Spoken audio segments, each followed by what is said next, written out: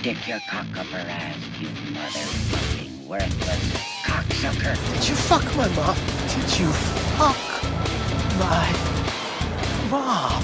Yippee-ki-yay, motherfucker. Open yourself, fucker! Cock! Sucker motherfucker! You shit animal! I hate you! I hate you! So fuck you! Fuck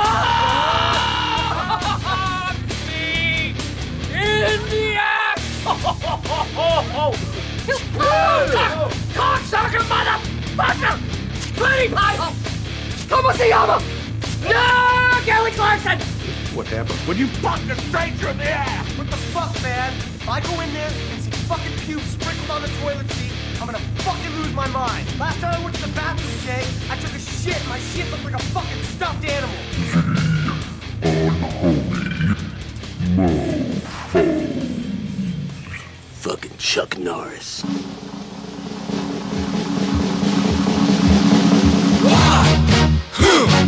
Yeah. What is it good for? Absolutely Nothing. Yeah. What is it good for? Absolutely Nothing. Say it again, y'all. Look out. What is it good for? Absolutely Nothing. Listen to me. Oh, I despise. 'Cause it means destruction of innocent lives. War means tears to thousands of mothers die when their sons go off to fight and lose their lives. I said war. Good God, y'all. What is it good for? Absolutely. Nothing. Get said again. Whoa. Oh, Lord. What is it good for? Absolutely. Nothing. Listen to me. Whoa. It ain't nothing but a heartbreak. Whoa. Friend only to the Undertaker. Oh, Lord is an enemy to all things. And welcome to another lackluster episode of the Unholy Mofos. I'm your host, Brother Scott, as joined always by my co-host, Jake the Snake. I'm gonna make it more than lackluster. Doing great. And we're doing a couple Joe Dante movies tonight in Small Soldiers and Gremlins 2, the new batch. Yeah, Joe Dante movies where little things are causing big problems. Pretty fun. Yeah, get right into it. Well, first of all, I wanted to do just a quick football talk because next weekend, when we're not recording, there's gonna be a big game. And for once, I think the game could go either way for me. For once, I'm actually going to watch the game. For once, I'm actually not going to be extremely disappointed about who wins. I mean, I'm leaning towards one team. Might be disappointed if they win, but I ain't going to be like too pissy if the other team wins. So, Scott, who do you got? 49ers or Chiefs? I mean, it's kind of hard to go against the 49ers, but I really want the Chiefs to win because, I mean, they've been at it for so long. They deserve it at this point. Yeah, Chiefs are who I'm kind of leaning towards too. Well, little story here. Of course, my household's always kind of been a Bears household, but in the 90s, Mom kind of became a Chiefs fan when Joe Montana joined the team. I don't know why. I mean, she never really cared for Montana that much when he was with the 49ers, but suddenly when he joined the Chiefs, she started to care. So, yeah, it's just for a brief time we became a Chiefs household a bit. But, yeah, I mean, I always did kind of admire the Chiefs a bit, and I gotta say, I think Patrick Mahomes might be one of my favorite non-Bears players in the league right now. Hey, that guy's just fun to watch. And, well, if he loses, he's still young. He's got plenty of other chances, too. Yeah, but who knows how much longer Andy Reid has got. Yeah, I think that guy definitely deserves the ring. He's been at it for so many years. And just before this, only one other Super Bowl, which he unfortunately didn't win. I think that guy deserves at least one ring before he retires. I don't know how many years he plans on going for, but I got a feeling if win this one, they might not win another, at least with him. Yeah. But, on the other hand, 49ers, yeah, they've been kind of fun to watch too. Look at it, like last week, they practically won without pretty much passing the ball a lot. Like, what, 8 passing attempts the whole fucking game? I'm not sure. I mean, well, they couldn't stop that Mostart guy, so they're like, well, if it keeps working, just keep doing it. And then they're saying, of course, the coach is Kyle Shanahan, Mike Shanahan's son, and that was always something I always liked about Mike Shanahan's teams, is that he always had such a good offensive line schemes that pretty much anybody could run behind that line and be a superstar. I mean, with that kind of system he has, I guess even I could be a good running back in that system. I highly doubt that. You'd be a little bit slow. Well, yeah, but you get my point. And plus, the 49ers win well. Their kicker is our former kicker, so it'd be kind of cool to see him get a ring. Former Giants kicker, too. Oh, yeah, he was with the Giants, wasn't he? Yeah, so, like I said, I'm leaning towards Chiefs, but, it could go either way for me. Just as long as it's not like a fucking blowout like a 48. Seriously, think the last Super Bowls that could have gone any way for me was, I think the Panthers and Broncos. And, that was a good game. I mean, more of a defensive slug out, but hey, nothing wrong with a little defense once in a while. Yeah, what is it, the number one defense against the number one offense? Yeah, something like that. It should be interesting. Yep. Alright, enough of that. So, do you have a fucked up sex position for us? Yes, I do. Should be quite fun this time around. It's called the Houdini. You are doing a girl doggy style while she's facing a window to the outdoors. Halfway through thrusting, you do a pull-out move to say, I don't know, finger her a little in quotations, and then your friend, who is strategically hidden in the room, sneaks in and inserts himself as if it were you. This is when you quietly exit the room, reappearing outside the window where you now, smiling ear to ear, wave at your girl, who suddenly thinks, if he's out there, who's fucking me? There it ensues. Yeah, that'd be a little weird. Not your generic threesome, but okay. Yeah, so that's pretty much suggesting the girlfriend never just looks back at you. Yeah, you'll keep your head straight. Don't look this way. Well, okay then. Well. From the entire Channel 4 News team, I'm Veronica Corningstone. And I'm Ron Burgundy. Go fuck yourself, San Diego. One trailer that dropped was a Morbius trailer, and it's interesting because it possibly opens up quite a few possibilities. I mean, it's a Sony Spider-Man verse movie, but of course there's some big hints that it could be a little bit more than just Sony. Have you seen this trailer? Mm-hmm. So what do you think? I think I still don't want to support Sony Spider-Man movies, but I mean, the Vulture's in there, and, a lot of people are like, oh my god, it's, what is this? It's totally in the MCU. No, it's not, people. If you know, the MCU and Sony have a deal working out that the MCU can use the Sony characters, but the Sony characters can't interact with the characters from the MCU. So, yeah, that should clear things up. So the Vulture could be in there because he's technically a Sony Spider-Man character. And of course I hear some rumors that possibly could be connected to like the Tobey Maguire Spider-Man as well, so... No, that's actually... The writing on the wall is actually a still from the PlayStation 4 game. Oh, okay. Of course, not only Adrian Toomes, but I'm also hearing that J. Jonah Jameson could be in this movie as well. Yeah, they're going to start putting him in all those movies, in like everything, even the next Venom movie. Just in bit roles, kind of like what Far From Home was. Okay, I see that. It's not like he's going to have a major part. And I never know too much about the character of Morbius. I mean, I just know that he's basically a vampire character. I actually read the comic book that he was introduced in. A scientist with a rare blood disease, and, he tries to cure himself by using, like, bat DNA. Is wrong, and then he ends up having to drink blood to keep on living. Yeah, of course, I was watching a video about this, and of course, in the comics, the condition just makes them kind of fucked up looking like a vampire bat, and, well, in the movie, it's Jared Leto. Yeah, he doesn't need help looking fucked up. And, of course, maybe this will lead into another Blade movie sometime soon as well. Well, Blade is already confirmed for the MCU, so... Okay. With Mahershala Ali. Oh, yeah. Surprised you forgot that. Yeah, I'm surprised I forgot you. Wah, wah, wah. But, yeah, we have a bunch of MCU confirmed news.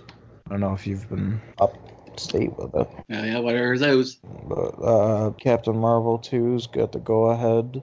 Okay, yeah, I've heard that. What was the other one? The plot leaks, Kraven the Hunter. Yep, I've heard that. Spider-Man. The Thunderbolts. It's basically like Red Hulk and Thunderbolt Ross. Kind of movie. And then there's just a whole bunch of shit that's been out there. I mean, you can literally just go online, look up MCU Phase 5 news, and just find a bunch of stuff. I mean, I think it's just fan art, but I saw somebody make fan art of Jeffrey Dean Morgan as Kraven. That actually would work. Yeah, I don't know.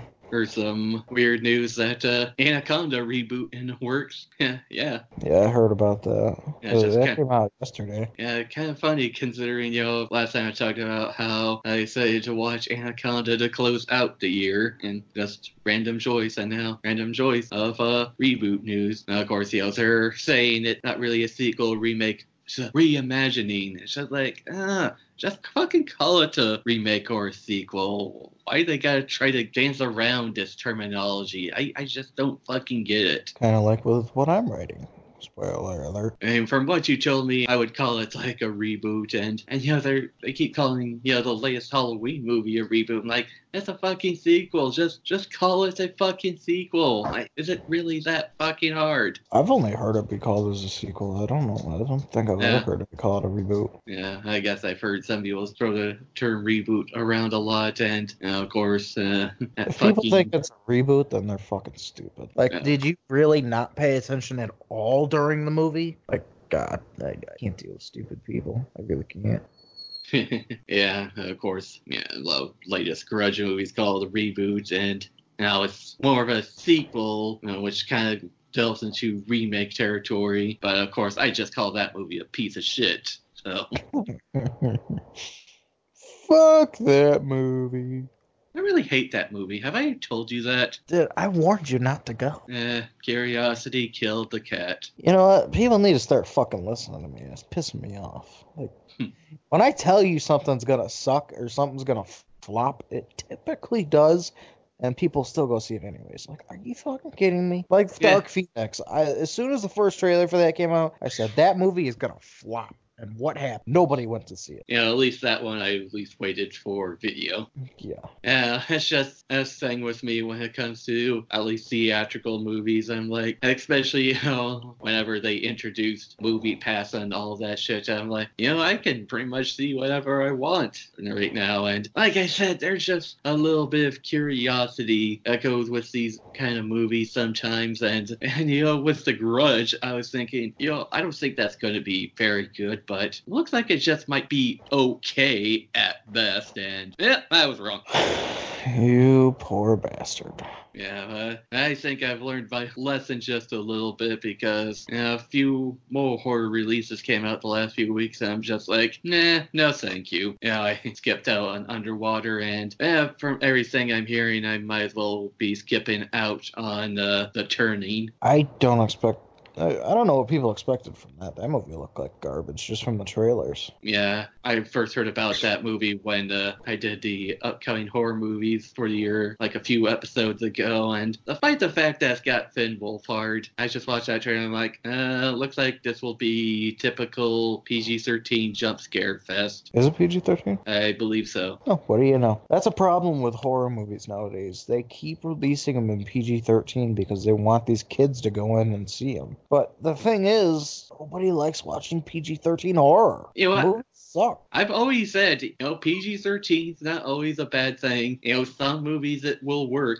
I mean, if you decided to remake The Exorcist and have it PG-13, and it's just like, no fucking way. Yeah, no, that doesn't work. And of course, I've always also said that if a movie is good enough, you won't be thinking about the rating at all. And, there's been a few PG-13 horror movies I've watched, and I've enjoyed it so much that, again, it's like, oh, yeah, this movie's PG-13. I mean, maybe if you're, like, trying to make a more atmospheric type movie just to kind of get under the skin just a little bit, then, obviously it doesn't need gore or lots of swearing or titties, so, obviously a PG-13 would work. But if you're just trying to make a slasher movie and whatnot, and if we're talking about making a slasher like Black Christmas or something like that they came out with, that was PG-13, I believe, too, right? Yeah, and everything I'm hearing. That doesn't work. Like, you can't make a slasher movie and make it PG-13. It just doesn't appeal to anybody because right off the bat you're not going to be getting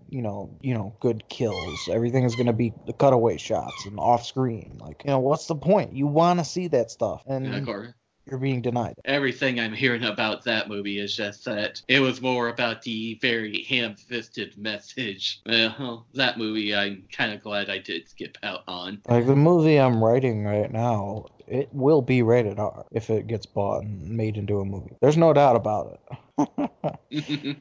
I guarantee you that. There's a scene I wrote about this guy in a ditch, right? And I wrote it specifically so that you would see some nasty shit. Think Hostel. Mm-hmm. Nice. And, well, see, that's another thing for me. If the movie starts out as R and the studios are like, oh, we need to cut this down to PG-13, then I'm just like, okay, yeah, that's a problem right there. That's a big problem because there's too much studio involvement and it's not going to be the cut that the director wants. Yes, exactly. Of course, look at some older classics like Jaws. That's a PG movie, and that was actually good. Yeah, that was before the rating thing, wasn't it? Yeah, I mean, by today's standards, that would be PG-13. But yeah, I mean, it's not like that movie. It's you can get away with more stuff like that because it's not like you're seeing everything. Yeah. I mean, you see the blood in the water, but yeah, that's just blood in the water. It's not like you're seeing legs getting ripped off. And, there is a severed arm in that movie. Remember that? Well, you're not seeing it happen. Yeah, I guess. Man. Like if you just see, body parts laying around, that's not too bad. Yeah, and again, that movie is kind of more about the suspense. Yeah, and it does that very well. Yeah. But movies nowadays, it's just everybody wants to get to the punchline right away. And it's like, no, you can't do that. I stopped watching new horror movies just because I don't like them. I don't like the story and like any new fucking movies. Like the latest I'll go is like The Crazies from 2009. Like that. Right around then is when the tipping point started going downhill really fast. Yeah. What were we talking about? You know what? Yeah, that's all stemmed from Anaconda reboot, and I just think somehow went into The Grudge and then went into the Turning, and yeah, see, we don't need Sean for all these. Welcome to the show, people. Sean would be so proud. Yeah, see, that was like, what, 5 minutes? If we had Sean on, add 10 minutes on. Moving on. Unfortunate passing, Terry Jones, the founder of Monty Python, dead at 77. Never watched Monty Python. I used to watch at least some movies. The Holy Grail, one I've probably seen the most, and seen stuff like The Meaning of Life. Nobody ever recommended it to me, so it kind of flew under the radar. Yeah, of course I like the other guys in there, John Cleese and Eric Idle. Those guys made appearances in other movies. Either way, I mean, just pretty sad. And, well, yeah, speaking of death, Rock's father passed away, too. Yeah, that one kind of came out of nowhere. Rocky Johnson. Yeah. Sorry, Rock. Tommy Chung's thinking about writing a Cheech and Chong horror movie, and, hey, I'm okay with that. Did you hear that Tom Savini is going to be doing special effects for Corey Taylor's movie. Oh, yeah, I did hear about that. And that's kind of cool, considering Savini helped Corey with his new look. I mean, still the details aren't known very well about that movie, but it was just the fact that it's Corey Taylor means I'm automatically going to see it. Of course, can't not see anything Corey Taylor. Could do it. Oh, yeah, the Cheech and Chong horror movie. God damn, when's the last time we actually got a fucking Cheech and Chong movie? Like, maybe 30 years. Easily. I think Cheech and Chong comeback should be warranted, especially if it's a horror movie. I really just don't see how the hell that would work out. Like it would have to be more comedy horror based. Like I don't think it can be straight up horror. Well, yeah, I think that goes without saying. I can't imagine what he would come up with. His freaking mind is so fried that it can come up with just about anything. Man's in the 70s, did marijuana for years, so hey, I gotta say, I think marijuana is safe. Hey, I mean, he played a perfect Leo on that 70s show, so I'm sure he could pull anything off. Yeah, I've read somewhere that he wants to do a that 70s show reunion, but all he's saying, I can see throwing a wrench in that, is that Danny Masterson's been in a shit ton of trouble lately. Yeah. I mean, whether or not that's kind of why that freaking ranch show just fell off the radar, because they fired him. I was just like, oh yeah, okay. He was a big part of that show, and you take a big piece like that away, it's just like, oh man, I don't want to watch this anymore. That's why they just released the last 10 episodes of that show. Yeah, I've heard coworkers talking about that yesterday. I really wish that Netflix wasn't stupid, but they are.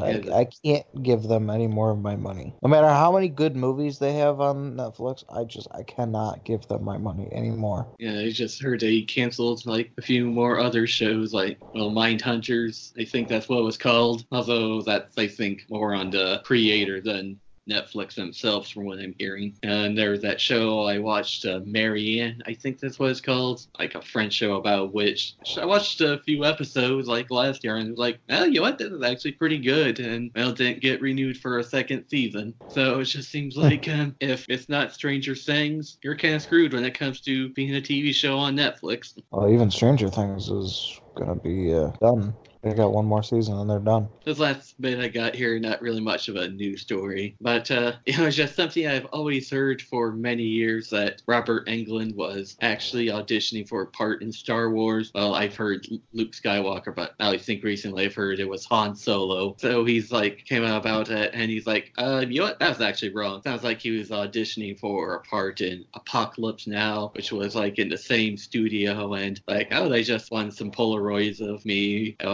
something like that, but I didn't read for it. And of course, he did go on to tell his roommate Mark Hamill about that movie, and we know how that turned out. I always thought that was just kind of interesting. Always been hearing something about that. The last time I saw him at a convention, I was almost going to ask him about it, but unfortunately, we ran out of time before they reached me. Because that's the thing about Robert Englund at the conventions, especially the Q&A panels. He's very long-winded.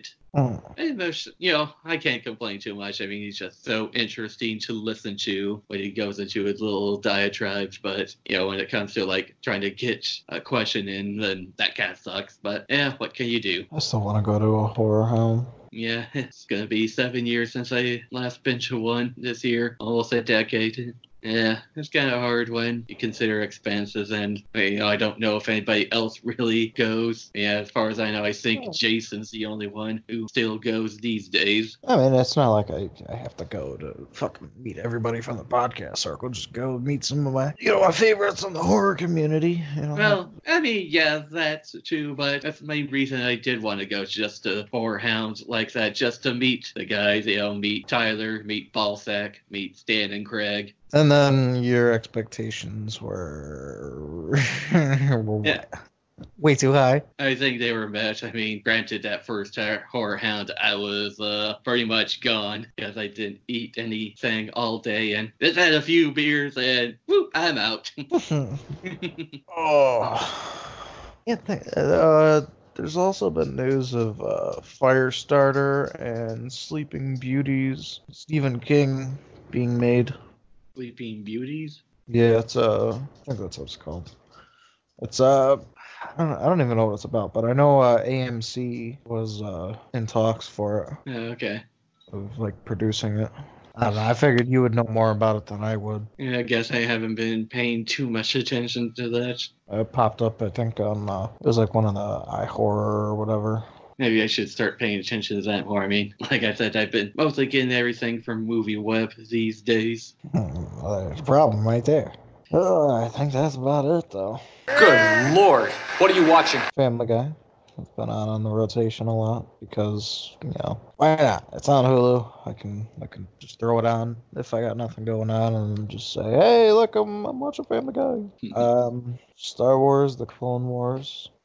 Started watching that. I got 15 episodes in, I think. Pretty interesting so far. I'm not sure how I feel about the whole art style or anything yet. Yeah, that's something that always kind of turned me off from watching the show. I mean, maybe the story's good, but I always thought the animation looked like so goofy, especially for like, supposedly a very serious show. Yeah, it was. I know it was George Lucas created show. It was like the last thing he did before he sold the rights. Here's a very serious show about everything that's going to lead into everything you love. Let's animate it like a fucking I can't. How the fuck would you describe it? Kids show. Yeah, I've even seen a bunch of other kids shows a lot more well animated than that, honestly. Yeah, I mean, it's just it is what it is. Yeah, they're trying to be different. Yeah, I guess. Last night I watched Far From Home. Still don't think Mysterio's dead. Going back again, it was rough. After we're not gonna be in the universe anymore. This and that, blah blah blah. After all that shit, Yeah.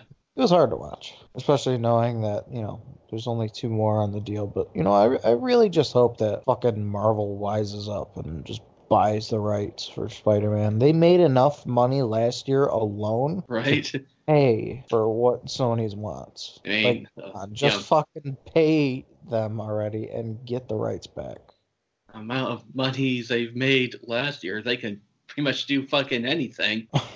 Yeah. If they let the rights go back to Sony and they can't work out another deal, then they'll be foolish. That'll be like the stupidest thing they've done. Because, I mean, honestly, Tom Holland Spider-Man, probably right now the best superhero in the MCU. Yeah, I would say so.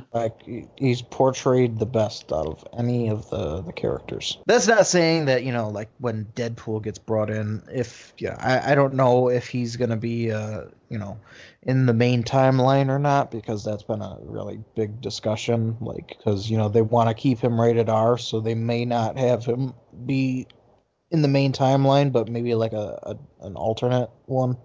Yeah. Just so that they can do what they want to do and, let them do what they want. I don't know. I've also heard rumors that there's going to be a Hulk versus Wolverine movie with Hugh Jackman. Interesting. Wolverine one more time. I watched a video the other day. They were saying, the stipulations for Hugh Jackman coming back. And it would be him alongside the Avengers or him versus the Hulk or maybe Deadpool, and that's it. But he's not gonna do a 10-year deal and get to Old Man Logan again. Yeah, I guess I can see that. Because he and Patrick Stewart, they said goodbye to their characters in Logan. So yeah, I guess that makes sense. They talked to Patrick Stewart about. Yeah, I did hear about that. Yeah, I guess it was just ideas about what they could do with the character, or how to introduce him. There's rumors that he could be brought in Doctor Strange 2. That's sounding right now. It sounds like Doctor Strange 2 is turning into Captain America: Civil War. There's gonna be a lot of heroes in that movie. I guess. Every day, I open up YouTube and it's this new character is gonna be in Doctor Strange 2, and it's just Jesus Christ. No wonder Scott Derrickson left. He doesn't. I wouldn't want to deal with this shit. Yeah, that's pretty much about it for me. Let's see. Well, for me, I watched this movie. It's on Shudder. It's called. Well, there's like a few titles for it. One called Dial Code Santa Claus, and I forget what the other title for it was. So basically, it's a late 80s, early 90s little horror flick from France, I believe. Some kid, he's like living in a mansion with his mom and grandpa. On Christmas Eve, mom goes to work, leaving them behind. And well, this killer dressed up as Santa breaks into the mansion. Pretty much a cat and mouse game, but gotta say, set designs were actually kind of cool because there's like some secret tunnels to this mansion that the kid and his grandpa know about, and some trap doors and all of that. Yeah, sure, just a little random find. It was actually pretty enjoyable. So if you got Shudder, I would recommend checking that out. I got rid of my Shudder a long time ago. I still kind of regret it because now I can't watch Creepshow. You remember that movie? Well, we did a few years ago, the Funhouse Massacre, which me and Sean didn't get around to watching just because we had to get everything in last minute. Well, I finally watched it. We did it for NFW. Yeah, and I gotta say, that was actually a pretty good one. That was the one where the girl wore her sister's skin out at the end? Yeah. Yeah, that one. And other than that, honestly, I've just been binge watching Bob's Burgers on Hulu. Fucking smack you. I don't get how anybody can watch that show. It's not funny. I think it's funny. There's one episode that really makes me laugh. Like the kid Gene finds a smart toilet in the woods, that thief stole and accidentally dropped in the woods. And so the thief's like going after him, trying to find the toilet. And there's one part that really makes me laugh where he's just looking at the window. There's a thief watching him from the truck, and he does a whole "I'm watching you" symbol, the pointing to the eyes and then back at him. And Gene's like, now he's trying to switch eyes with me. But yeah, other than that, yeah, that's really all I've been watching. Yeah, pretty short opening this week, made only long by little random rants. Hey, that's what we're good at on this show. Exactly. So I think chronologically, I come first. So we're gonna put in a song. I think I'm gonna plug in some Slayer, which was played in a movie, and then you'll hear a trailer, and we'll be back to talk about Gremlins 2, The New Batch.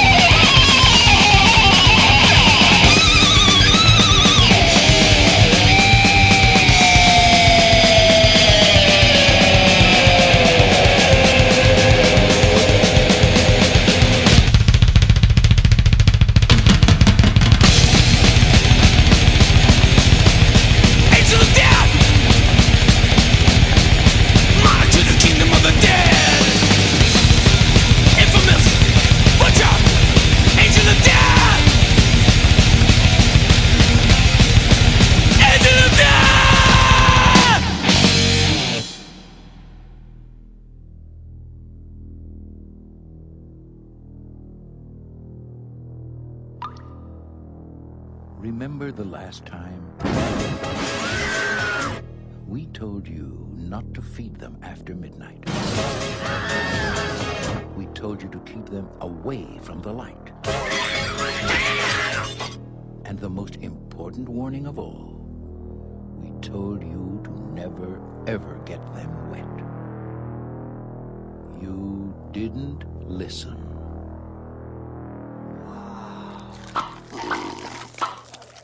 They're mutating. Sir, is the building on fire? No, that's a false alarm. Are you trying to panic New York City? Absolutely not. So the monsters are real? I didn't say that.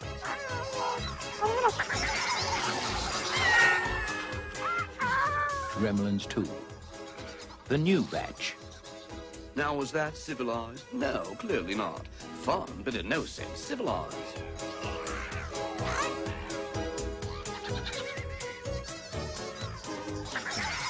Hey, we are back with Gremlins 2, The New Batch. Came out June 15th, 1990, a 6.4 on the IMDb, which is about a point lower than the first movie. Of course, Joe Dante comes back to direct, and a lot of returning characters. Zach Galligan, Phoebe Cates, Dick Miller returns, but wait a second, didn't Dick Miller die in the first movie? Well, we'll get into that. There's actually a bunch of new faces like John Glover, who was that one asshole from Scrooge with Bill Murray. Got even Christopher Lee in this movie, and a bunch of other surprise appearances, which we will get into.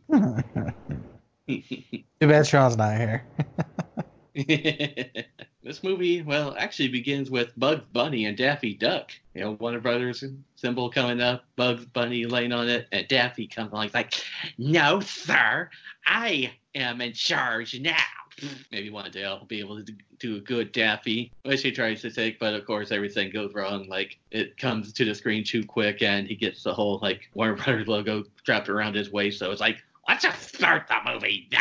We get like a good old overview shot of New York, and we come across Chinatown to Mr. Wing's place, where a bunch of these guys, including a man named Forrester, come to visit him. Have a little proposition for him from a guy called Daniel Clamp. Well, he's based on a real-life person, but considering this is a potatoes-free show, we won't get into who he's based off of. You can just guess who. Mr. Clamp had a video message for him. You know, just talking about how he wants to buy his space, make new buildings. But, of course, Mr. Wing turns them down. But the guys, well, they think that's not going to last long because we can kind of tell his health seems to be deteriorating as he's coughing a lot. But we can also see that Gizmo is still around, and, well, they leave the TV behind, and, you know, Gizmo's little hand comes out, starts messing with the remote, and it's watching some Rambo. And of course, Mr. Wing comes back, it's like, oh, no TV. Well, unfortunately, Mr. Wing does end up passing. You know, Gizmo, he's kind of upset. You just feel so bad for the little guy. And of course, the deconstruction or demolishing of the building comes, and Gizmo ends up kind of breaking out.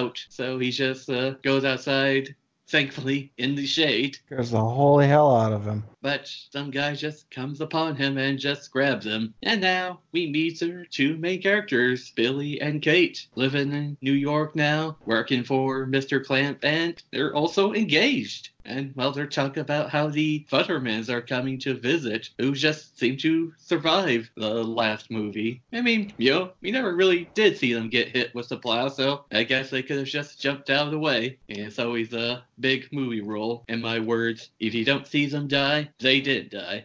So they're getting to the Clamp building. We can see Kate is a tour guide for the building, and Billy, he works in the art department, where he has a redhead boss who seems pretty flirty with him. Well, Forrester seems to be a complete major dick to him. And, well, we meet another character, Grandpa Fred, who's a horror host who dresses up as Dracula. But he's, like, so upset because of the time slot they have this show on now. 3:30 a.m.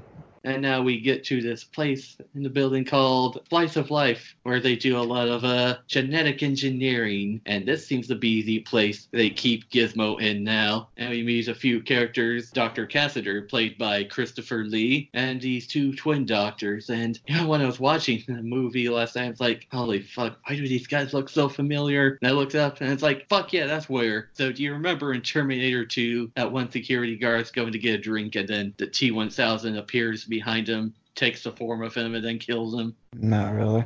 Well, those two twins were in that scene, the other one playing the T-1000 as him. And so, they showed Dr. Cassidy Gizmo, who seems to be into dancing to old rock music. Some messenger comes in just to deliver a package, and, he hears Gizmo doing his little whistling. And so he comes up to... what just occurred to me? We need a new team-up movie. Gizmo and the Groundhog from fucking Caddyshack. Yeah, that'd be interesting. Team up you never knew you needed. Of course, that same messenger goes up to the office Billy works at and, starts whistling that tune, and Billy's like, sir, where did you hear that? You're like, oh, yeah, that's a little genetics place down on that one floor. Billy sneaks into there just pretending, he's working on repairs there. We get some foreshadowing in this lab. There's a big-ass spider, and, they're trying to inject some electric stuff into a rat, and he ends up, getting Gizmo. They reconnect in the restroom, just talking. And then he goes and hides him in his little drawer. And this is when Clamp comes to visit this office for, very, very first time ever. He's looking around and, one of the things he notices is Billy's drawing. And, he is just, so impressed with his work that, he's just praising him a lot. And he even calls him Bill, which is apparently a big deal to his boss. Good old Bill.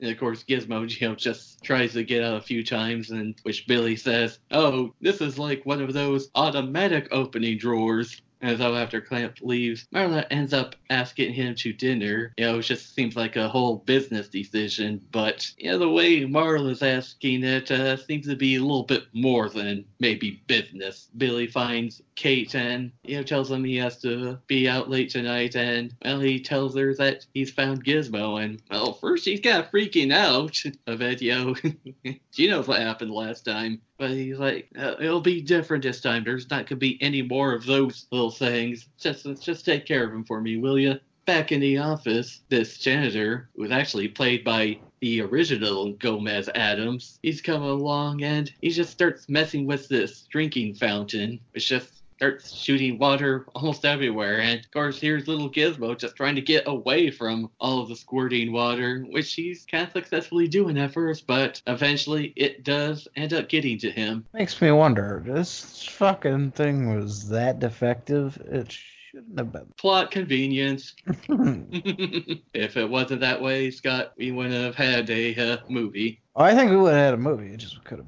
been different. Yeah, I guess. Out come 4 new little Mogwais. And I gotta say, the design for these is actually kind of cool looking. And we get 2 of them that are just fucking mean looking bastards. I gotta like how, they added some black to their fur. They're not looking, quite the same. It makes me wonder, how does a Mogwai originally, come to be? And, it makes me wonder, is Gizmo the effect of coming out of another one? I had so many questions that I got watching this movie. Yeah, that's a good point. Well, besides the 2 very mean looking ones, there's very stupid looking one. Complete with the buck teeth and the laugh. And there's a Nick. And a completely very hyper one. I mean, we're talking about eyes going around and just bouncing off the walls and shit. Hey, it's Warner Brothers after all. Yeah, I guess. And so 3 of the gremlins end up putting Gizmo right into a vent to trap him. And off they go. And, well, Kate comes along to the office and she finds the Hyper One and she thinks he's Gizmo. Well, I guess in Kate's defense, she hasn't seen Gizmo for years, so. She really didn't see him all that much in the original. Yeah, I guess that's true. Now we're at the little dinner with Billy and Marla, and again, she is just like extra flirty at this. I mean, I think she wants to do more than just business with Billy. That's pretty obvious. Yeah, of course, Billy ain't having none of it, so he tries to get out. Not before she plants a little kiss on him. I don't want your stinking kiss. So Kate's at home with little hyper gremlin, and she ends up, feeding it, just trying to feed it before midnight, and of course he's going fucking crazy, and Billy comes home, and he's just asking, what's all this on your shirt? And what he doesn't know is that he's got a little lipstick on him, which of course Kate notices. Of course she does. But no time to talk about that because,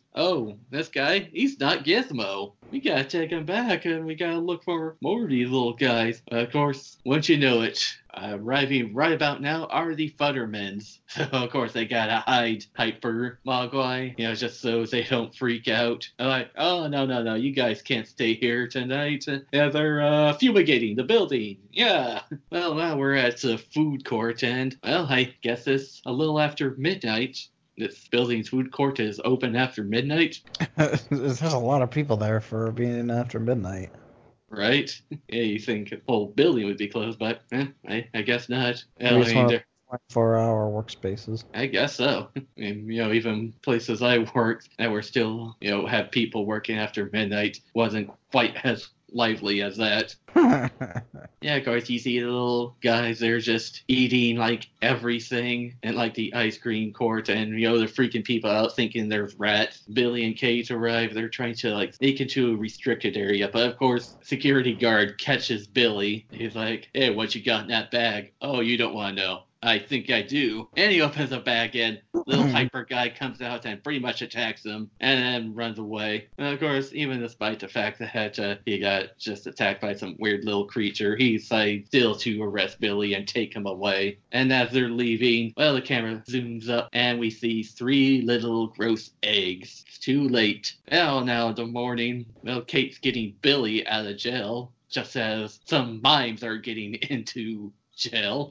A little random. Now they have to get back to the Clamp building, but again, it's too late, and these eggs are hatching. And Gizmo ends up getting out of the vents, but runs into one of these new gremlins who finds him and practically tortures him. Yeah, maybe we'll see it throughout most of the middle of the movie, putting him in a fucking copier, having a little train run into him. Billy and Kate are arriving at the building, and there's just advising plans on what to do. And of course, Marla comes along, gets a little bit more flirty. Well, Kate is like, you are so in trouble when this is all done. Kate's continuing just to give tours, and while Billy's going up to a control room trying to tell everybody what's going on, what these gremlins are, and of course people have a bunch of these dumb questions. It's like, so what if he eats before midnight but gets a little piece of food stuck in his teeth? Or what if they're on a plane and just goes into midnight? These are kind of some good questions. Yeah, you gotta think about that time zone shit. What time can they eat, in the morning? Is it from 12 to 6 that they can't eat? Yeah. This scene right here is what sparked all the questions to start being asked. I think most of these questions we probably asked whenever we did the first Gremlins a few years ago. God damn it, I want to know! One of these gremlins is in this control room and starts wrecking havoc, and I think this is the first time we get a good glimpse at new gremlins, and I gotta say, the design for these is actually really fucking cool looking. I mean, they up the ante on these, and some of these gremlins are just really freaky looking. Yeah. And of course, you got the goofy looking ones. Which we see a few more when Kate brings a tour guide to a recording of a show called Microwave with Marge, played by the nun from Blues Brothers. That's her? Yeah. She looked familiar, but I think I've seen her in something else too. Well, whenever I pulled her up on IMDb, that was the first thing to come up. You may know her from And of course, when she opens up on the pot, there's a little hyper gremlin in there, and then the other two, including the really goofy looking one, come out and start wreaking havoc on her show, and they start putting utensils in the microwave, which of course is never a good idea because it causes a big explosion, and with explosions, of course, comes the fire sprinklers right onto these. You know what that means. Did that fire ever get put out? I guess. I don't know. It had to have gotten out, but I don't think they ever showed it. Well, I mean, I think the important part is they just wanted to show that the gremlins are multiplying. Yeah. It's like cutting the head off a snake. You kill one, another two more spawn. I think you mean Hydra. Hydra, whatever it is. Yeah, I was thinking you chop the head of a snake. You chop the head off a snake, it's gonna die. Yeah. I mean, there's evidence of that in Friday the 13th. Right? Kate just runs off and she goes into an elevator, which is voice activated. So she's telling it what floor to go to. Obviously, the gremlins are messing with it, causes it to go up really quick. And she yells, "Stop!" And she's like, "Sound the alarm!" Which is followed by, Clamp is in his office, and you can tell it's the late 80s, early 90s, the way his office looks. Just giant. And gray colored, and that seemed to be the look for those rich guys back in those days. Well, at least in the movies. So he's talking to a secretary over the phone about some ideas, and well, she's like reaching for some food. We can see this one gremlin hand just taking out like some ingredients of her sandwich and putting it in a mouse trap. And we just hear the secretary scream, and I guess somehow she's dead because, well, we don't really see her again. Well, yeah, so she's supposed to be dead, yeah, but we don't see it, yeah, totally. I mean, I don't know if it was a mouse trap that... mouse trap killed her. Let's just go with that. It was shock, that's what it was. Gotta assume she's dead because, Clamp goes out and, well, he sees little gremlin just sitting there wearing her jacket on the computer going, coffee!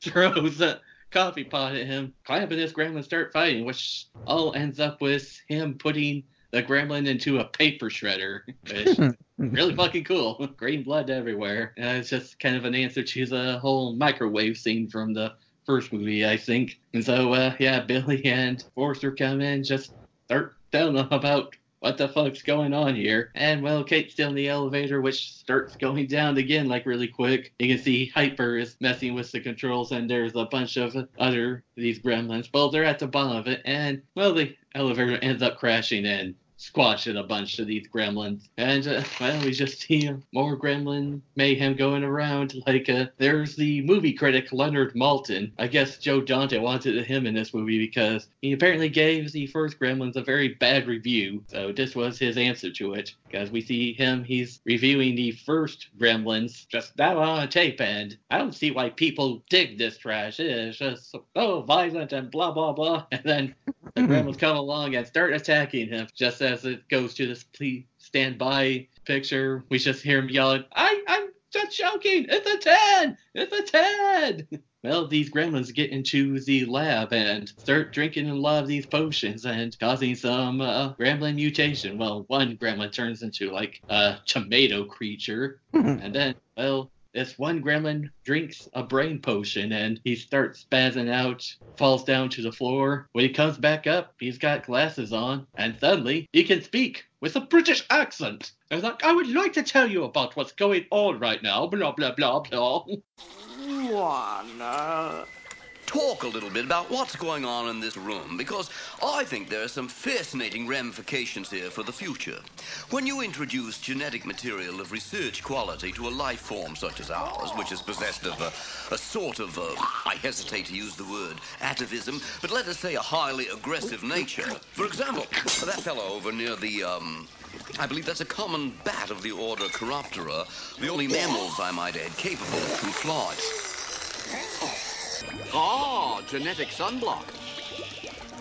Yes. Might I have a brief word with you? My friend, you have potential. I want to help you be all that you can be, may I? As I'm sure you're aware, sunlight poses a problem for our ethnic group.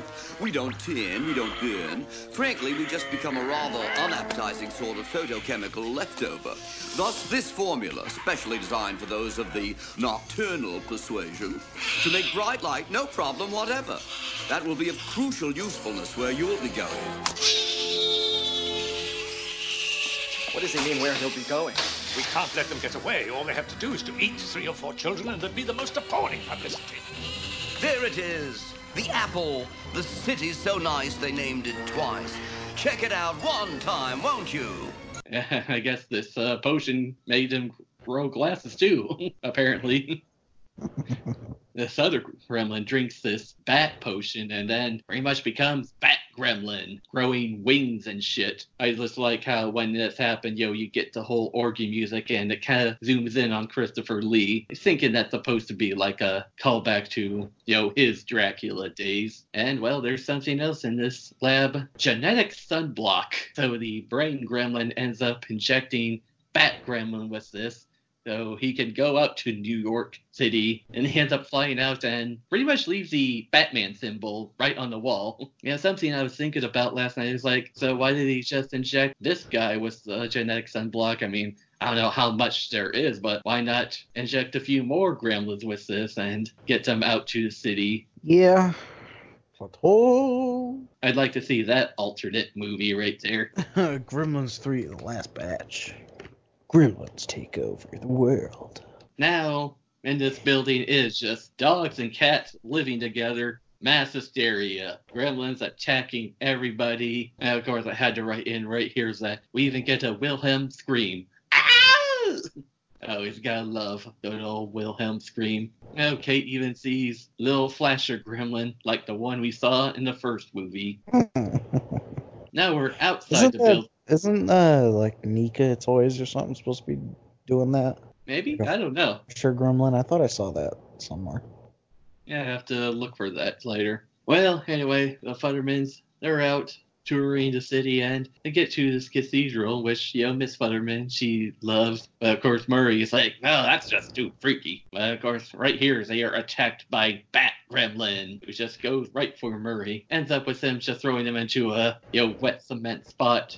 And ends up pouring a lot more onto him. Well, Bat Gremlin ends up flying to the top of the cathedral with all the cement on him and pretty much becomes a gargoyle. Gargoyle Gremlin. Yeah, it's all that cement on him. I'm surprised he could fly up that high. Yeah.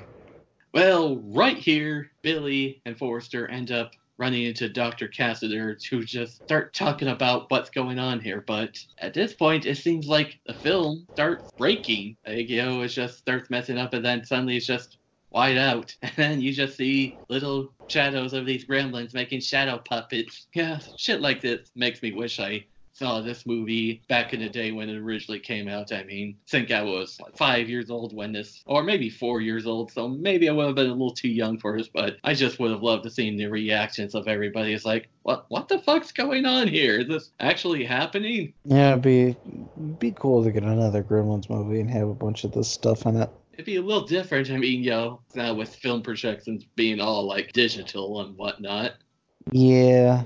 That's after all of these shadow puppets. They show another movie, which seems to be Nude Volleyball, a very old movie. And now we're seeing the theater. This is being shown that this woman and her little daughter come out, start complaining to the patron, and it's like, this is even worse than the first movie. And then the projectionist comes down, and he's like, I quit. So the patron's like, okay, I've had enough of this. So what does he do?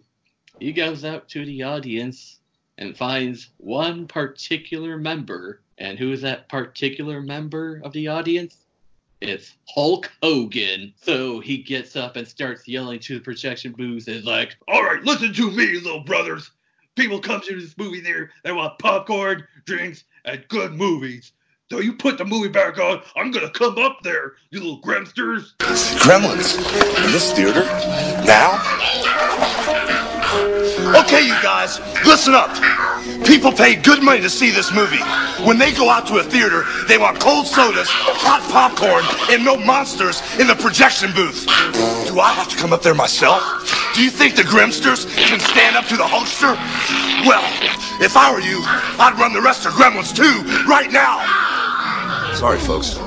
It won't happen again. And so the Gremlin's like, all right. Hulk Hogan ends up looking at the cameras like, sorry, folks, enjoy your movie. As proudly as How much money do you think he made for that? Just 5 seconds of on-screen time.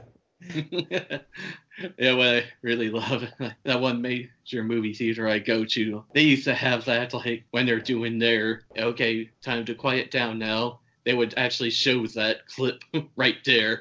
Always one of my favorite parts when I originally. And of course, I think there was an alternate cut when this movie was on VHS, because I remember watching it, and instead of we showing the movie theater complained about this, it was like going into like different movies, and all ends up with the Gremlins being shot by John Wayne. But Hulk Hogan, much better. Yeah, I can't see John Wayne in Gremlins. Yeah. It just doesn't work. So now we're back to the actual movie now, and Grandpa Fred, he's just looking around all this chaos, and he decides he's going to pretty much do a news broadcast from inside the building, since a lot of these news reporters can't get into it. So this one agent tourist who was part of the group Kate was with earlier, he gets him to be his cameraman. We're back to the lab, and we're seeing a bunch of other, mutant gremlins.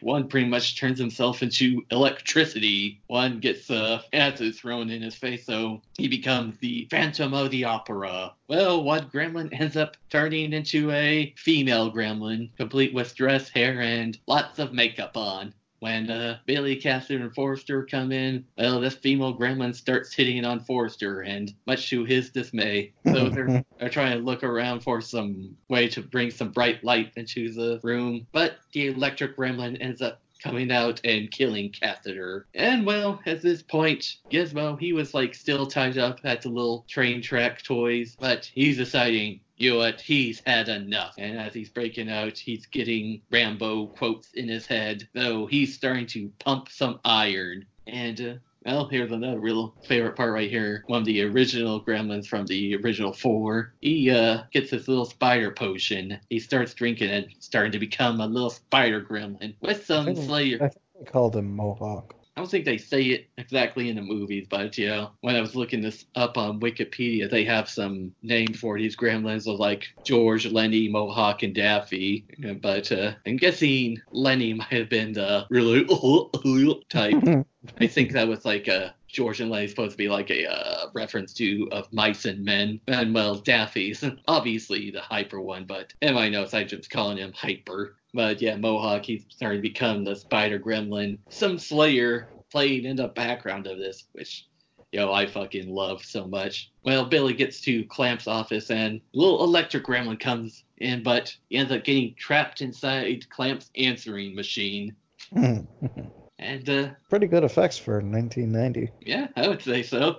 And, well, Billy's starting to come up with this plan to kill the gremlins. They're going to put the clocks ahead many hours, 3 hours ahead to when the sun sets. And then they're going to make the gremlins all come out to the lobby, prepare to go out to cause more mayhem. And then that's when they'll kill them with the sunlight. Clamp, he's excited for this because he gets to use his little secret exit that he's always wanted to try out, which is a little skate pod thing that comes out of this tree, right on a sidewalk outside his building, which he uses, and, well, Mr. Futterman ends up using that to get into the building himself. And, well, more of this mayhem's going on.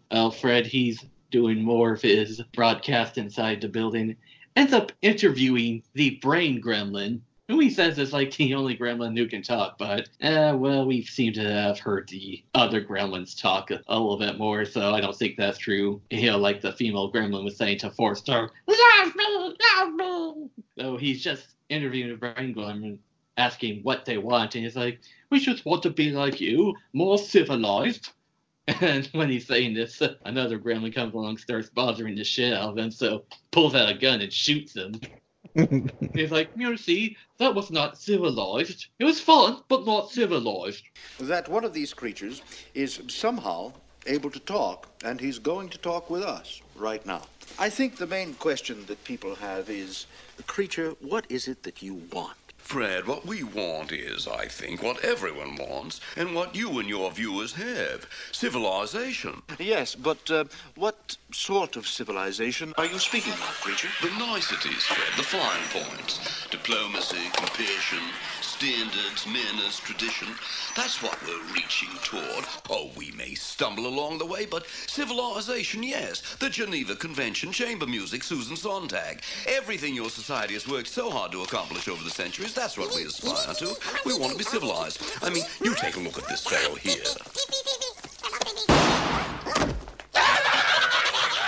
Now, was that civilized? No, clearly not. Fun, but in no sense civilized.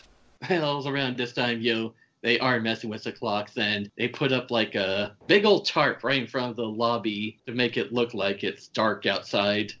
So, I don't know if we ever saw Billy getting knocked out or if I just missed it while taking my notes, but he's waking up in a dentist chair. He walks into like a room or something and you see a shadow with like a hand knock him out. Okay, yeah, I must have been writing notes whenever I did that. But he's waking up in a dentist chair, and there's Hyper Gremlin wanting to use some dentist tools on him. But of course, Futterman comes in and rescues him, and now Marla, who we're seeing for the first time, she ends up getting trapped in a big web. And of course, Kate is the first one to come in and see her, and of course, Marla has to explain that, okay, yeah, I was trying to flirt with Billy, but believe me, he was not going along with it. This gets Kate to start helping her, but then in comes the little spider gremlin, and yeah, again, really fucking cool little effect right here. I mean, that little motherfucker's kind of scary looking. I think it.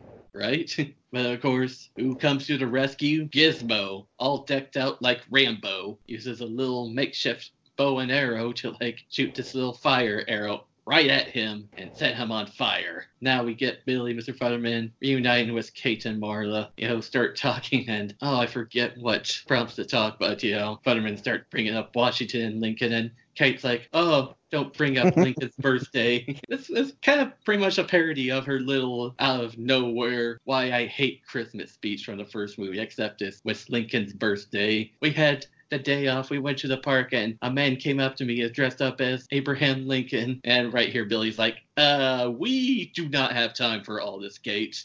So she's got a lot of problems. Yeah, especially with the holidays. Don't be around this girl around any holidays. Exactly. All the gremlins are out at the lobby being prepared, but before that, they must do a little song and dance number, singing New York, New York, of course being led by the brain gremlin. Something I thought always weird about this. They shine spotlights out into the audience of gremlins, and apparently they hate that shit, so what the hell? Plot hole! And, it's just some goofy shit going all along.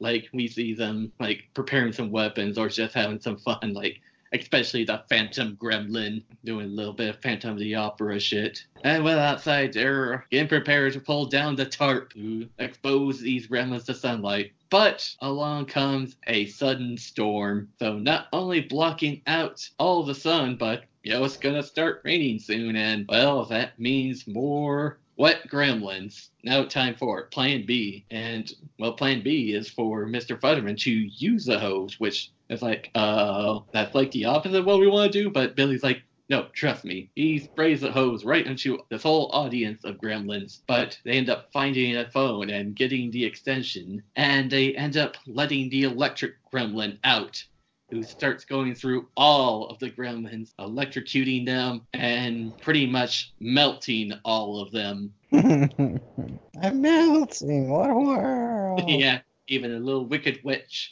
gremlin. So imagine the stripes melting scene from the first Gremlins, only imagine it with 1,000 more gremlins. And so now the gremlins are dead. And Clamp and the firemen end up coming in, and they just see all this, and we see Grandpa Fred at first, and he's like, dude, I want to make you a news anchor, and your cameraman, he's hired too. Starts going around giving pretty much everyone promotions. He gives Marla a promotion, probably a little bit more you get a job. Probably a little bit more than promotion for her. When he's trying to write down something, piece of paper Billy gave him, he sees that it's a drawing of their old hometown. He's like, oh, I love this right here. What We're gonna build this town. It's gonna be my own little Clamp town. Billy and Kate end up going home with Gizmo, happily ever after. And, well, Clampy gets a little call from a portable phone. It's Forrester, who's at the very top of the building, I would guess, locked in one of the restrooms, and, well, no way to get out since the elevators are out of order. They're like, we'll find a way to get you out. And we see Forrester, he is, like, covered with the lipstick kisses. Suddenly, after he does the phone call, little female gremlin, she's the only survivor, and she comes up to him in a little wedding dress. Gremlin singing the Here Comes the Bride scene. And Forrester, he's like, you know what, why the hell not? And seems to give in to marrying this little gremlin, and who knows, probably gets a little lucky, too. I can't imagine how you would get lucky with a gremlin, but okay. Well, you know what I'm saying. Something probably went down in that little restroom area. Something. And that is where we roll credits on this. Scott, what do you think of Gremlins 2? It may not be Gremlins 1, but it's still pretty cool. It's kind of like the evolution stage of the Gremlins, that usually, sequels have. You got freaking bats and gremlins turn into girls, and it's funny. This is a pretty good movie. Well, I thoroughly enjoy it. This was actually the very first Gremlins movie that I watched. I just remember, I think it was on TV. I decided to watch it, and I knew very little about the Gremlins at the time. I knew what they were, but I just hadn't seen the movies. And of course, I always see the movies in the horror section, so of course I'm thinking, oh, these are very scary movies right here. And as I'm watching this movie, I'm like, whoa, is this actually a comedy? What's going on here? I was actually kind of enjoying it. It's a sequel, so you got to up the ante a bit, so a lot more gremlins and another territory. Now, besides tearing up an old town or in a whole building, big ass building, there's dangers of them getting out to New York. And again, I would just love to see an alternate movie where they do end up breaking out into New York. And I mean, who would want to see that? Yeah, it'd be a whole zombie thing there. Yeah.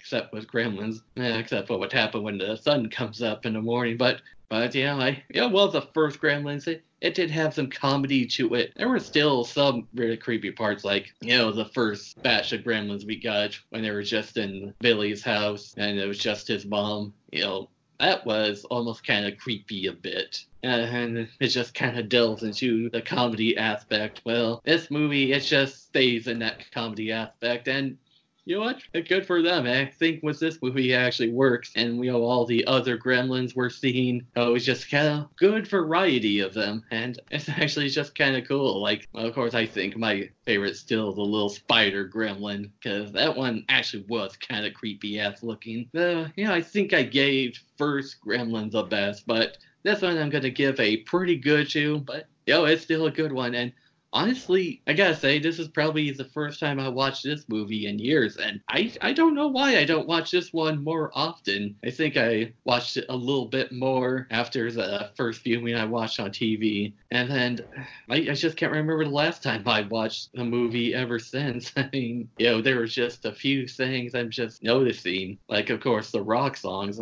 I noticed a little Faith No More, Surprise You're Dead, and, I think I would have, noticed that a little sooner. So I don't know why I haven't watched this movie a lot more often, but I think I'm going to have to now. Yeah. I just, I wonder where they are now. Yeah. I did think I saw somewhere, I forgot to bring this up in news section, but talk about doing a little animated series with the Gremlins. I think it's kind of more of an origin story, so maybe we'll find out the origins of Gizmo and the Mogwai. Yeah, that would be interesting. As long as you get the original writers, though. Yeah. I mean, it's their project. You can't just, all right, hey, we're going to get a new writer for this, and they're going to create a whole new origin story. That's probably not even what the original person had in mind. Right. And it's just something I've always kind of been wondering too. Like, if they ever decide to do more Gremlin movies in the future, you ever kind of wonder what would happen if Gizmo ends up eating after midnight? Like they end up force feeding him or something? Yeah. Yeah, It's just, that would be definitely something. yeah, I was just starting to think about what would happen. Like, would he end up being one of those ugly green creatures and all? But of course, I'm always starting to think, yeah, if they ever did that, what would be actually kind of cool is if it was leading up to making you think that Gizmo's going to end up becoming one of those, but then he ends up being a beautiful, majestic creature. It's just all about how good you really are inside or something like that. Gremlins 3, The Last Batch. Yeah, I wish they would. And, I was looking at this IMDb page. I guess I can kind of see why they haven't talked about a sequel in years. The budget of this movie was $50 million, and the box office for it was $41.5 million. So just a little underwhelming, I guess. But, hey, it's been so many years, and, now 30 years, and... I think it's about time. I think so too, and they're practically rebooting or making sequels to many other franchises, so why the hell not Gremlins? Yeah, I don't know. Well, the only thing I would practically worry about is nowadays with movie technology, we'll probably get some. Yeah, that's the only thing I worry about because, again, I just cannot stress how awesome the puppets in these movies look. If it's a Gremlins movie, you can't make them CGI. It's like Tales from the Crypt. You can't have a CGI crypt keeper. Right. But who knows? I guess someday we'll end up seeing a new one. Hey, maybe I'll write it, and maybe we'll end up seeing it. That'd be pretty cool. Yeah, I think I've said all I can about Gremlins, so. Yeah, I think that's about it for me, too. We're going to be moving on to another Joe Dante film. A film I grew up watching over and over on repeat. Small Soldiers. I don't know what song I'm going to put in, so just you'll hear it.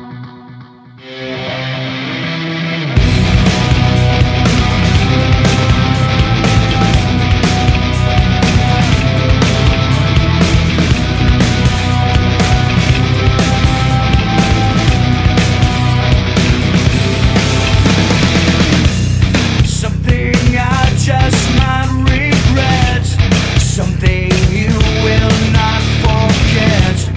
Maybe I should throw away every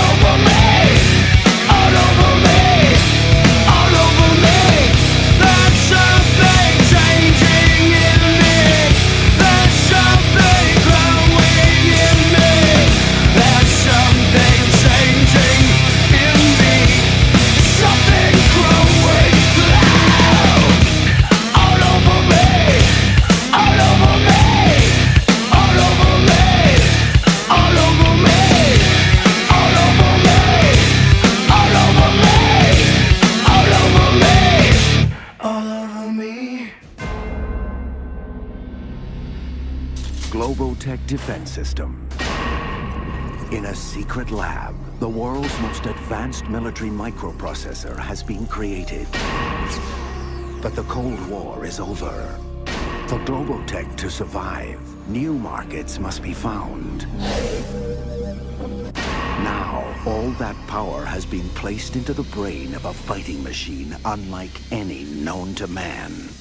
They made it strong. They made it clever. They made it small. They made a mistake.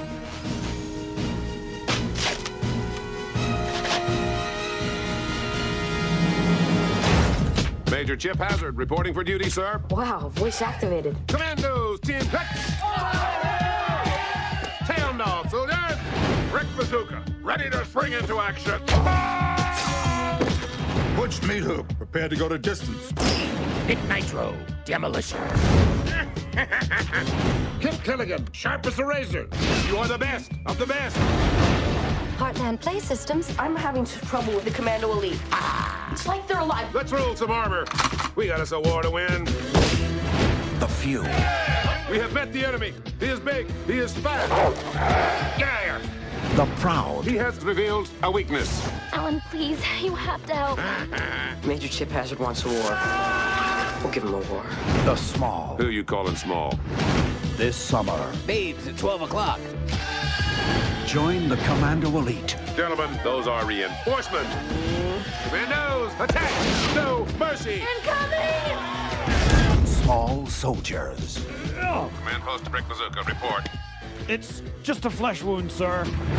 You have to be crazy not to be scared. And we're back. I'm discussing Small Soldiers. Jake, what's the IMDb on that? The IMDb is a 6.2.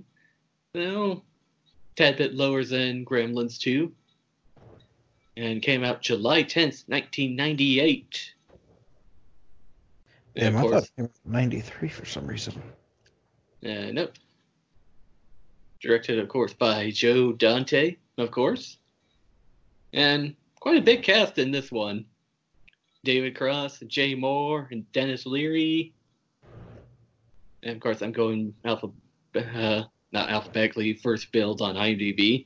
Dick Miller, of course. Seems to be a staple for Joe Dante. Kirsten Dunst.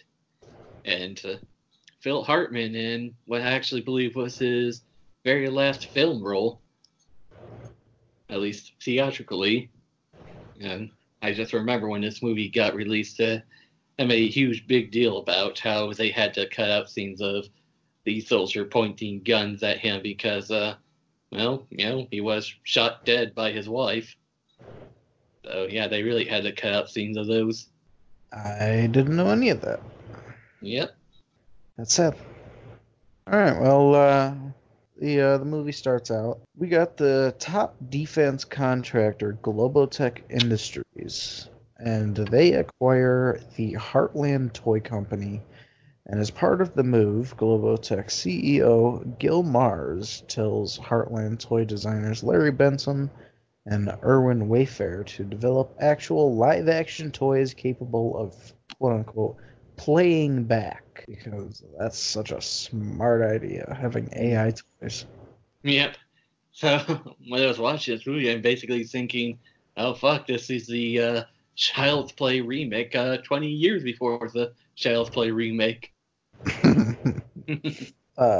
Larry ends up introducing the Commando Elite, and they choose to have the enemies be Irwin's Gorgonites. But he's not too happy about this because he wants them to be educational and just adventure. Yeah. Oh, yeah. It's just something I forget to mention really quick when talking about the cast. Of course, we got to talk about the voice of these toys. The leader of the Commando is, of course, Tommy Lee Jones.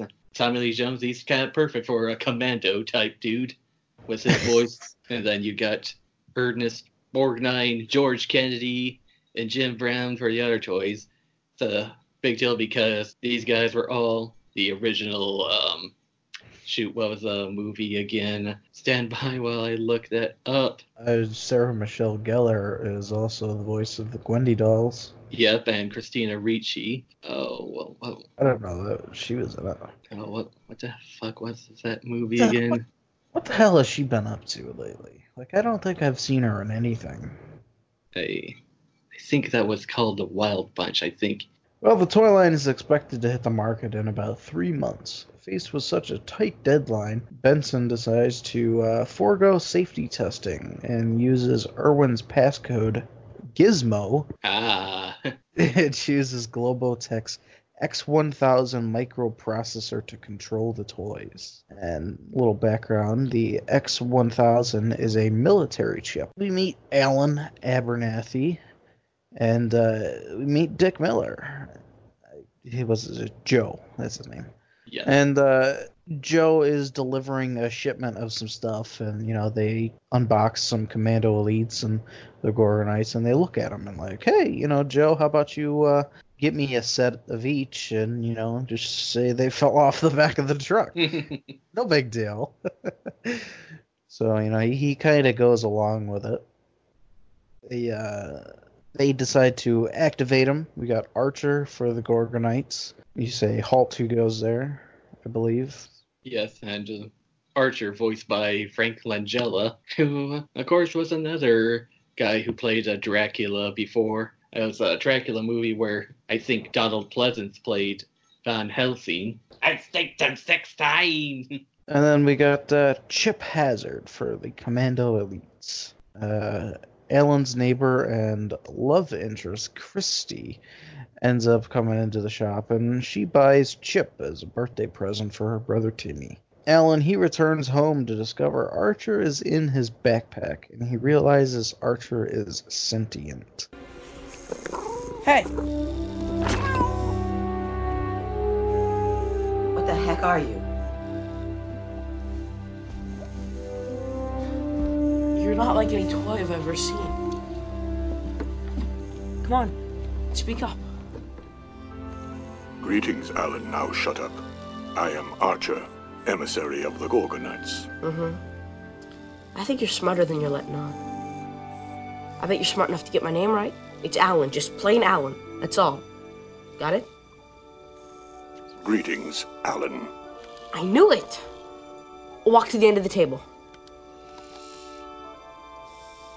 Don't play dumb with me. You know what I'm saying?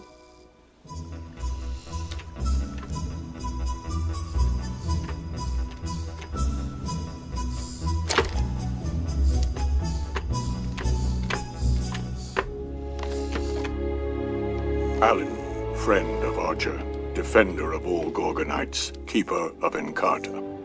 Keeper of Encarta? You were using my computer? In the meantime, the Commando Elite awaken and break out of their boxes and apparently destroy the Gorgonites in the toy store.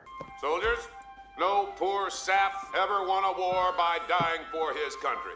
He won it by being all that he can be. Damn the torpedoes, or give me death. Eternal vigilance is the price of duty. And to the victors go the spoils. So remember, you are the best, of the few, and the proud. So ask not what your country can do for you, only regret that you have but one life to live. The war against the Gorgonites will be won. Uh-oh. Commando Elite, let the first shot be fired. Search out the Gorgonites and frag them all. Yeah! Get him! Jump on it! I stick at 12 o'clock. Let's rush on him. Let's kick some Gorgonites butt. Where are you anyway? Alan, he calls the company and files a complaint saying, hey, your toys are defective, and I'm gonna fucking sue you. Later, Larry and Irwin, they listen to Alan's voicemail, and Irwin is horrified to discover the X-1000 was designed for smart munitions guidance, which is basically, making rockets move, I guess. Well, A global tech engineer reveals the AI circuit is designed to learn over time in the boundaries of their programming, enhancing it, but mass production was scrapped due to issues with electromagnetic pulse shielding. So you drop an EMP, the chips are fried. Meanwhile, Chip and his squad pursue Alan to his home. They end up capturing Archer and drag him down to the kitchen and hang him over the garbage disposal in an attempt to kill him, unless he tells them where the remaining Gorgonites are. Wonder if that was a little Gremlins reference too. Which one? The first Gremlins. Wasn't there a garbage disposal scene in that one? I think so. Yeah, one of the ways the mom kills them in the kitchen scene, along with the microwave. Or maybe I think it's the blender. Pretty sure it was. I don't know. It's been a while. You're supposed to say it's been a while. Been a while. Oh, damn you, Stained. Alan, however, hears their voices and enters the kitchen where he sees what the commandos are doing. While the other commandos flee, Alan is attacked by Nick Nitro, whom he mortally wounds by shoving him into the garbage disposal. His parents, Stuart and Irene, arrive at the kitchen, having been alerted by the sounds to the scuffle there. Alan attempts to explain what is going on, but with Archer not supporting his explanation, neither of his parents believe him, because Alan had told Archer to stop talking to him. Little smartass. So, the next day, Alan and Archer find the rest of the Gorgonites in a dumpster at the store. Back at home, Alan learns that the primary goal of the Gorgonites is to seek their homeland of Gorgon, which is mistakenly believed to be in Yosemite National Park. Yeah, what do you think of the design of all these little Gorgonites? Pretty interesting. Yeah, I definitely wouldn't mind having a set as a kid. Yeah, they're definitely like the kind of toys you would see like in the 90s. It's just kind of funny. Find it funny that Archer, the leader, he's just like almost a very serious looking one, and all the other ones are just so goofy looking. What do you think Archer is? You think he's like a cougar or something? Panther? Yeah, maybe some sort of cat creature. Gotta be some sort of cat creature, because when the commandos are like, trying to lead him on earlier before they capture him, they're like, "Here, kitty, kitty." Well, I was just thinking, kind of like the head with the fangs. Yeah, I'm surprised. Yeah, it's just about maybe halfway to the movie, and now I'm thinking about making an Archer reference since we got a character named Archer. That's how you get ants, Lana. Through tapping Abernathy's phone line, the commandos learn of Alan's interest in Christie and decide to take her hostage. They immobilize the Fimples household to force Alan into surrendering the Gorgonites. Alan and Archer sneak into the Fimples house to save Christie, but run into her Gwendy dolls, whom Chip has engineered as auxiliary troops. The Gwendys quickly subdue Alan. And they end up using the ship from a Nitro guy's head to get that. Yeah. Archer ends up cutting Christie loose from her bonds, and together they save Alan and destroy the Gwendys before escaping with the commandos' kit-bashed vehicles in hot pursuit. However, the commandos are all destroyed during the chase as they go off into a ditch and end up going into the water. And boom, it's an explosion. Even it's a Hollywood. Even the toys explode. The two teenagers and Archer return to Alan's house, only to find her family and his parents waiting for them. Believing that Alan had kidnapped Christie and immobilizing the Fimples, this time Stuart and Irene believe Alan and Christie's account of the Gorgonites and the Commandos with help. Oh yeah, I forgot to talk about how the Commandos knocked out her parents by tossing sleeping pills into her drink. And it's just like mixing sleeping pills, especially that many, with alcohol. Oh, I don't think that's a good idea. I don't think her mom would actually wake up from that shit. I don't know. Maybe. Who knows? Yeah, the other Gorgonites come out to to support the claims. But Christy and Timmy's parents, Phil and Marion, aren't completely convinced. Erwin and Larry arrive and talk to Alan about the complaint he had made. At that moment, Chip, who survived the chase, attacks the house with a new force of commandos, having hijacked Joe's shipment and equipped with more improved vehicles and weapons. A battle breaks out, trapping the Gorgonites and humans inside and cutting off the house's electricity supply. Having been guided by Irwin's advice to create an EMP blast, Alan heads out to force an overload of the power lines. I don't know why. I wrote overlord. I can't believe that. God, I'm an idiot. Christy, Irwin, and Larry head to the Fimples house to turn on all electronic items inside. And then they wedge the power transformers open for a larger surge. At Archer's command, despite the fact that they were programmed to lose and the commandos were programmed to win, the Gorgonites exit the house and fight back against the commandos. Chip flies to the top of the tower line pole to stop Alan, where he briefly battles and defeats Archer, but finds himself thrust by Alan into the power line, triggering the EMP blast, which kills Chip along with all of the remaining commandos. Mars arrives in his helicopter during the police and fire department cleanup the next day. He ends up paying Joe, the Fimples, and the Abernathy's for damages, as well as buying their silence from the media. Just print out big-ass checks, just like that. He orders Larry and Irwin to prepare the commandos for sale to rebels in South America. Among the craziness of the aftermath, Alan and Christy part on highly amicable terms, now having agreed to start a relationship with each other. Alan later discovers that the Gorgonites have shielded themselves from the EMP blast by hiding underneath the Fimples' large satellite dish. The Abernathy's bring the Gorgonites to Yosemite National Park, where Alan sends them out on a large toy boat from his father's store to find their home island of Gorgon. And we roll credits. All right, Jake.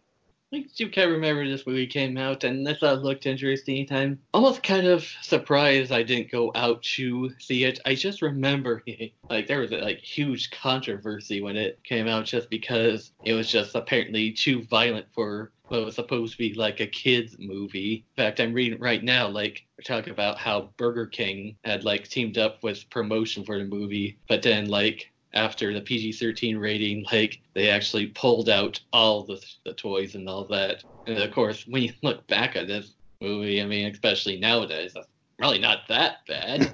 This is nothing compared to, some of the stuff. Yeah, okay, granted, we watch a lot of R-rated movies, but, still.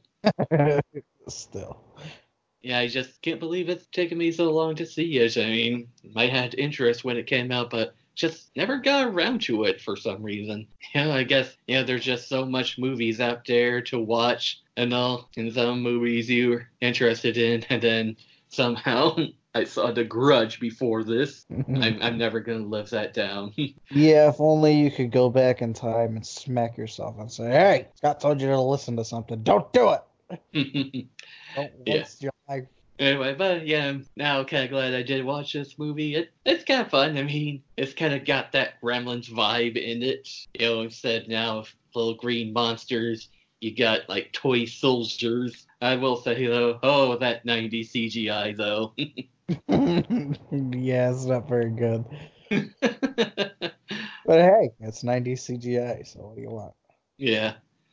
I guess it must have looked good back then. Yeah, of course, you know, since certain scenes it's so obvious, especially scenes where it's so obviously a green screen and all that shit. Anyway, yeah, it's funny, you gotta the guys who voice the soldiers themselves. Ernest Borgnine and Tommy Lee Jones, and I forgot to mention it was the Spinal Tap crew, besides Frank Langella, who was voicing the Gorgonites, Harry Shearer, of course, Kent Brockman himself. It was just fun. It was just watching all these hijinks go along, and we got guys like Phil Hartman too. I think this one I'm gonna give a pretty good too as well. All right. Well, as I had mentioned earlier, I grew up watching this movie. I had it on VHS, and It was one of those movies that was in constant rotation. So I've been with this movie for a long time, long time. Honestly, I honestly can't remember everything about it going into it, but I mean it had a lot of surprises of things that I forgot. Like, hey, yeah, that. Just fun little moments, and just overall, it's a fun movie. It's pretty good. I mean, it's just you can throw this movie on, just if you're bored and just have fun with it. Yeah, it's like you said, it's kind of like Gremlins. It's basically kind of like the same concept, except it's toys and toys fighting each other. And now I actually thought of a good comparison for it. It's basically Gremlins meets Toy Story. Yeah, that's true. Yeah, if that sounds interesting, And something interesting I just found out, look at the Wikipedia page for this. Apparently they planned a remake of this movie, but ends up getting canceled. One of the movies ends up being canceled when Disney ends up buying Fox was a remake of this movie. I mean... Oh, that this was in talks to be remade. Yeah, it's definitely news to me. But, like I said, that Child's Play remake, that basically kind of was like a slasher remake of this movie, pretty much. So I guess in a way they kind of did. Yeah. Yeah, it is what it is. Yeah, and, despite what Hollywood might think, I don't think every movie needs a fucking remake or sequel. No, it doesn't. Yeah, but unfortunately, we're not in charge of that, so, oh well. Nope. It's one of those things where like I said before, they remake these movies because of the name behind them, and they think that, oh hey, I saw the original, so I'm gonna go see the remake. Yeah, and like, would Small Soldiers really be like marketable enough for a remake? You think? I think it could, but it would have to be done right. It wouldn't. As long as it's not with like CGI, it's got kind of the same story to it, as just updating it, I mean, apparently more like the proposed remake wasn't even going to be called Small Soldiers. It's going to be called Toy-Mageddon. So I guess they're not banking off of the name. Well, maybe not then.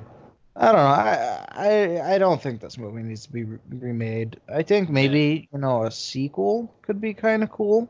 Yeah. Maybe expand upon like, hey, or maybe you could do like take scenes of like, the commando elites down in South America, fighting in the war or something like that, I mean, there's a lot of different things you could do for like a sequel, but I don't think a remake is worth it, because pretty much like the whole AI thing that we have nowadays that really modernizes a lot of movies, it was really done in this, so it's not like it needs to be done again. It would be, if you were going to do this, it would have to be like a shot for shot. Yeah, I guess. At least that's the way I'm seeing it, but nobody has to agree with me. I don't care if you agree with me or not.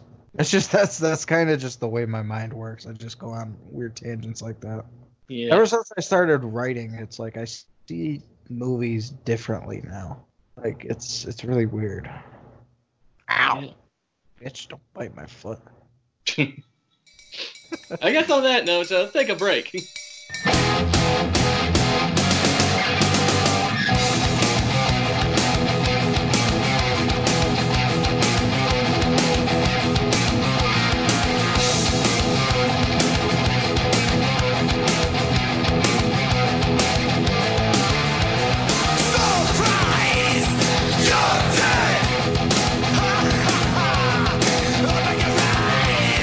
See the world as it gets up and we're going to bring it and bring it on.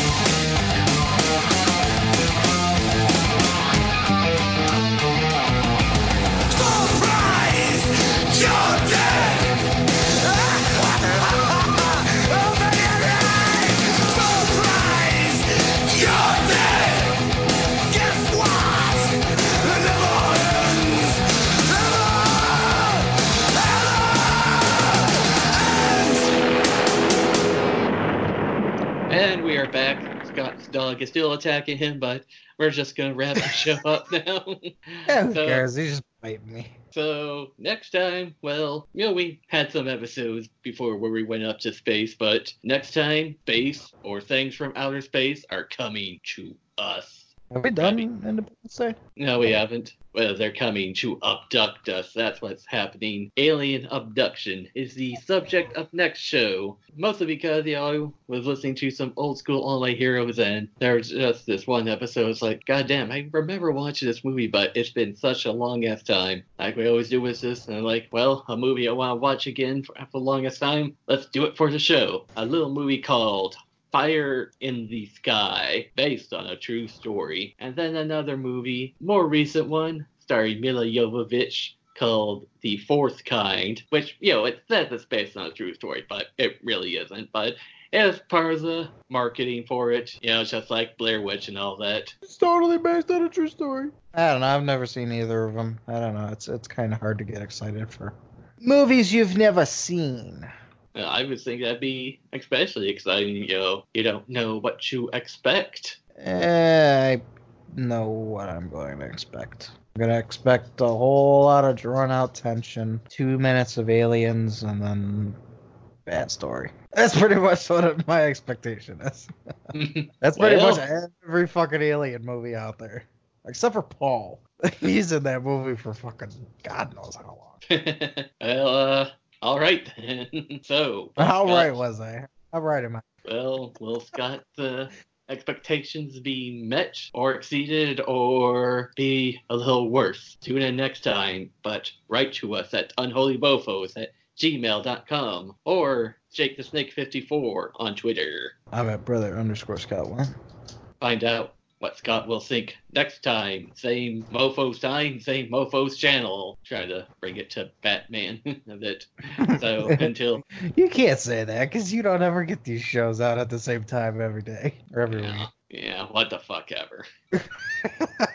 I'm supposed to go along with it, right?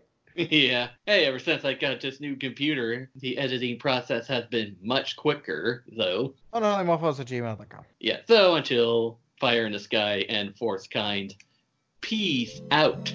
Later, fuckers.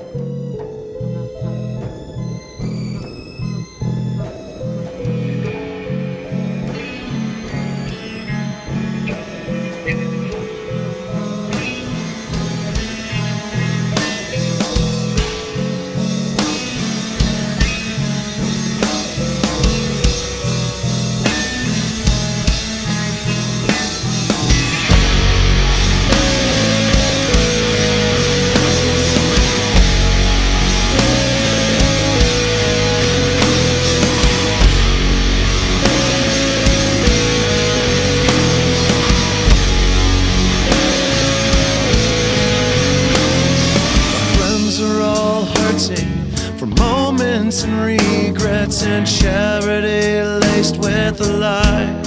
And still we keep hoping to fix all the defects and strengthen these seminal ties. We go on together for better or worse. Our history is too real to hate. Now and forever we stay until morning and promise to fight for our fates till we die. Till we die. The start of the journey is every bit worth it. I can't let you down anymore. The sky is still clearing. We're never afraid, and the consequence opens the door. I've never stopped trying. I've never stopped feeling like family is much more than blood. Don't go on without me. The peace that I represent complements each and every one till we die. Till we die. We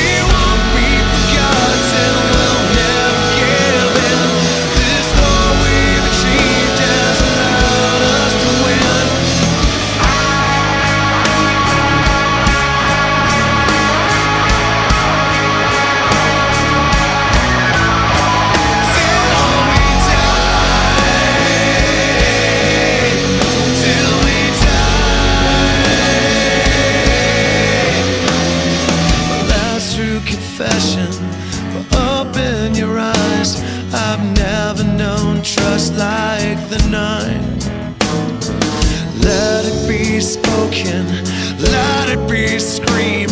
They'll never ever take us alive.